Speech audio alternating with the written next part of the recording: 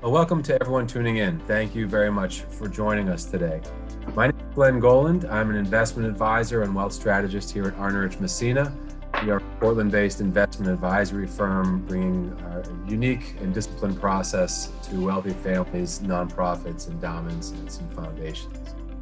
Our office is a 10-minute drive from the Washington border, depending of course on traffic. And many of our clients have considered moving to Washington at some time or another in order to avoid Oregon's income tax.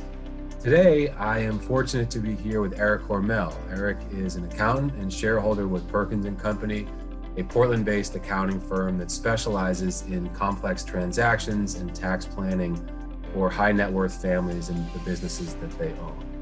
Eric leads the Legacy Planning Group, and he also leads the Creative Services Group at Perkins. And he's spent over 2 decades working with businesses here in the Pacific Northwest and with the families that own them. I've worked with Eric on a variety of client matters since we met over 11 years ago.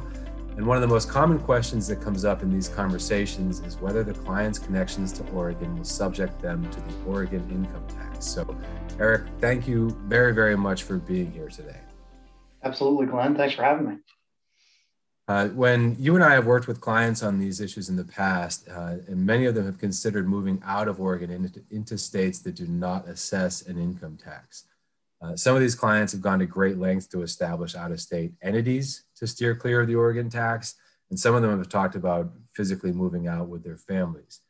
Can you talk for a minute about the Oregon income tax and where Oregon ranks nationally when it comes to our rates? And then give our listeners a sense of how recent changes to the tax structure, especially for Portland residents, have altered some of this math?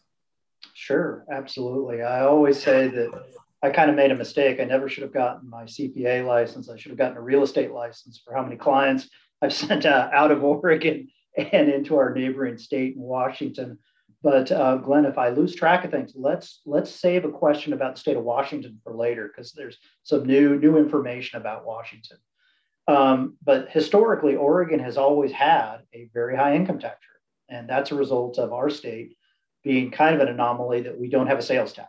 So to make up revenues, you can either go to property taxes, you can go to income taxes. So Oregon's current income tax stands at 9.9%, which has always been in probably the top 5 to top 10 highest income tax rates in the country. What's complicated things even further are some new taxes that actually passed by vote last year in 2020 that are going into effect in 2021. Mostly that impacts people that are residents of either Multnomah County or TriMet, which is Multnomah County, Washington County, and Clackamas County.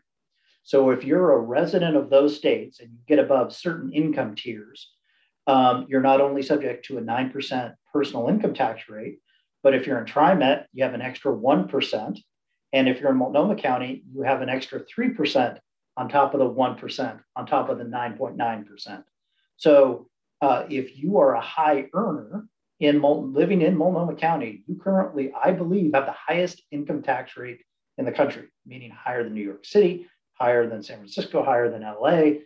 It's kind of nice for Portland to be number one at something again, I guess.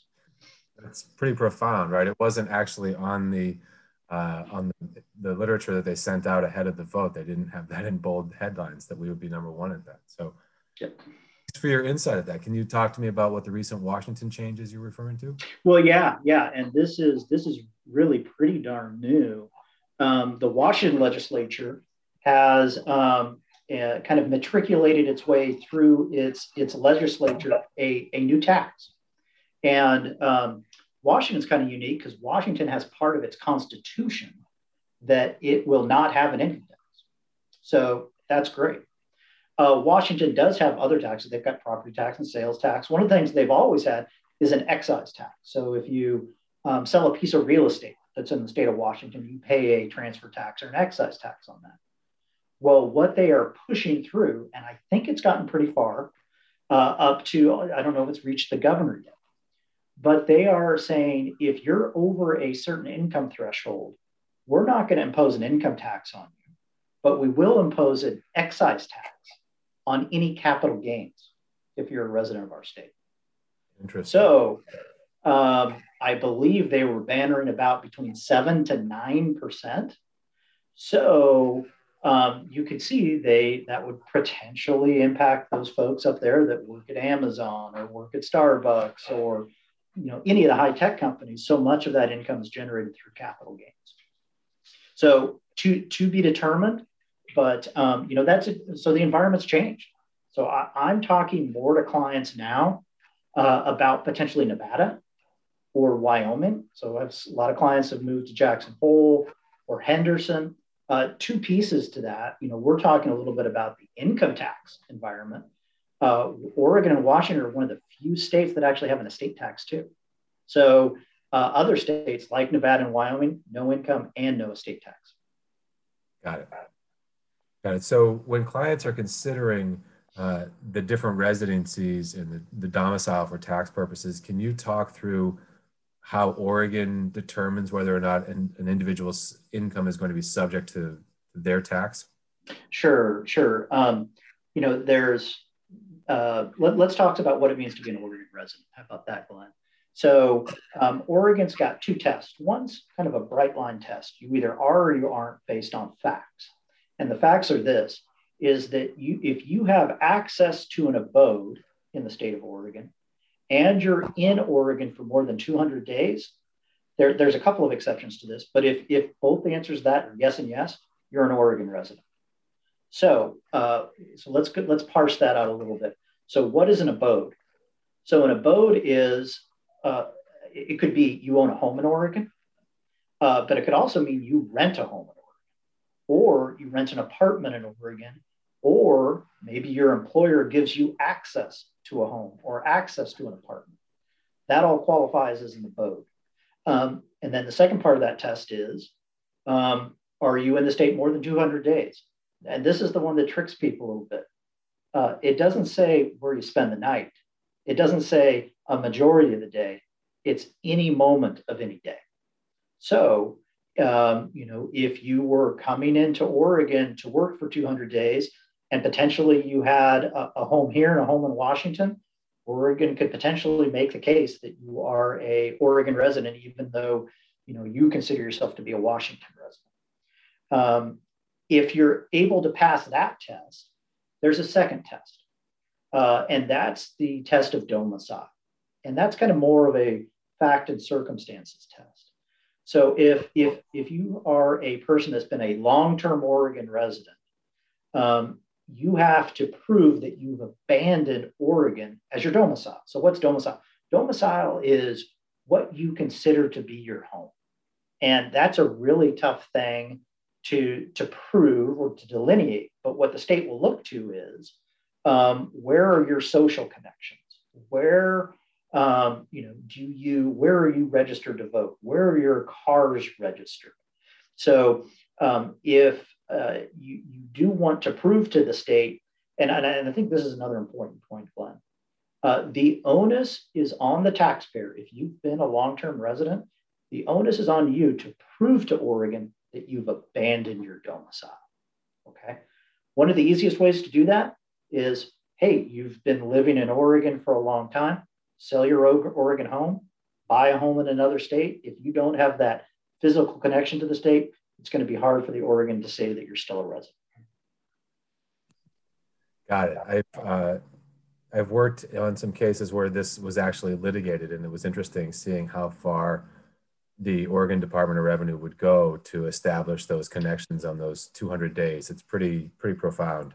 Yeah. And on the domicile test, they can go as far as requesting utility receipts to say, oh, well, maybe you've got a home in Oregon and you've got a home in Washington. So they'll say, well, let's see where you're using more power. They might, I would say, Oregon is certainly pursuing this. There are other states that are very aggressive, like state of New York, state of California. They will look for all of your cell phone records, all of your ATM withdrawals. Where are you using your Visa card to figure out where the heck you are to prove that if you're a resident of California or not. Oregon's not there yet, but with the amount of dollars and the amount of exodus of high net worth individuals and high income earners out of the state, I wouldn't be surprised if Oregon gets more aggressive on that. Wow, interesting stuff. Well, thank you very, very much for sharing your insights, both on the tax as it relates to its levels relative to our peers around us geographically and around the country, and then also on the different facts and circumstances that Oregon looks at when trying to determine whether or not you're subject to that tax. Do you have any final thoughts or insight to share on this topic before we wrap up? Well, the one, I don't know if it's knowledge or if it's wisdom, Glenn, but one thing I always tell clients is, hey, if you're thinking about moving, don't forget that you might be married. So meaning, don't think that if you're married, you can move, your spouse stays in Oregon, and you're going to prove that, oh, your income isn't taxable. Oregon's going to look through that. And I'd also say that if you want to move and your spouse says, I'm not leaving, it's always better to give the state of Oregon 10% of 14% of 1 year's income than your future ex-spouse 50% of everything you own. So don't always have the income tax tail wag the dog, if you will. Awesome. Well, that is some profound information right there. Thank you very much, Eric. For our listeners, you can find Eric over at perkinsaccounting.com. You can always find intel on Arnerich Messina over at our website, arnerichmessina.com. There you'll find details about our team and a blog where we post regularly about articles from the financial planning and tax world. Thank you, Eric, very much for being here with us today. And thank you to our audience for joining us. Thank you for listening to Arnerich Messina's podcast. Please see the podcast description for important copyright and disclaimer information.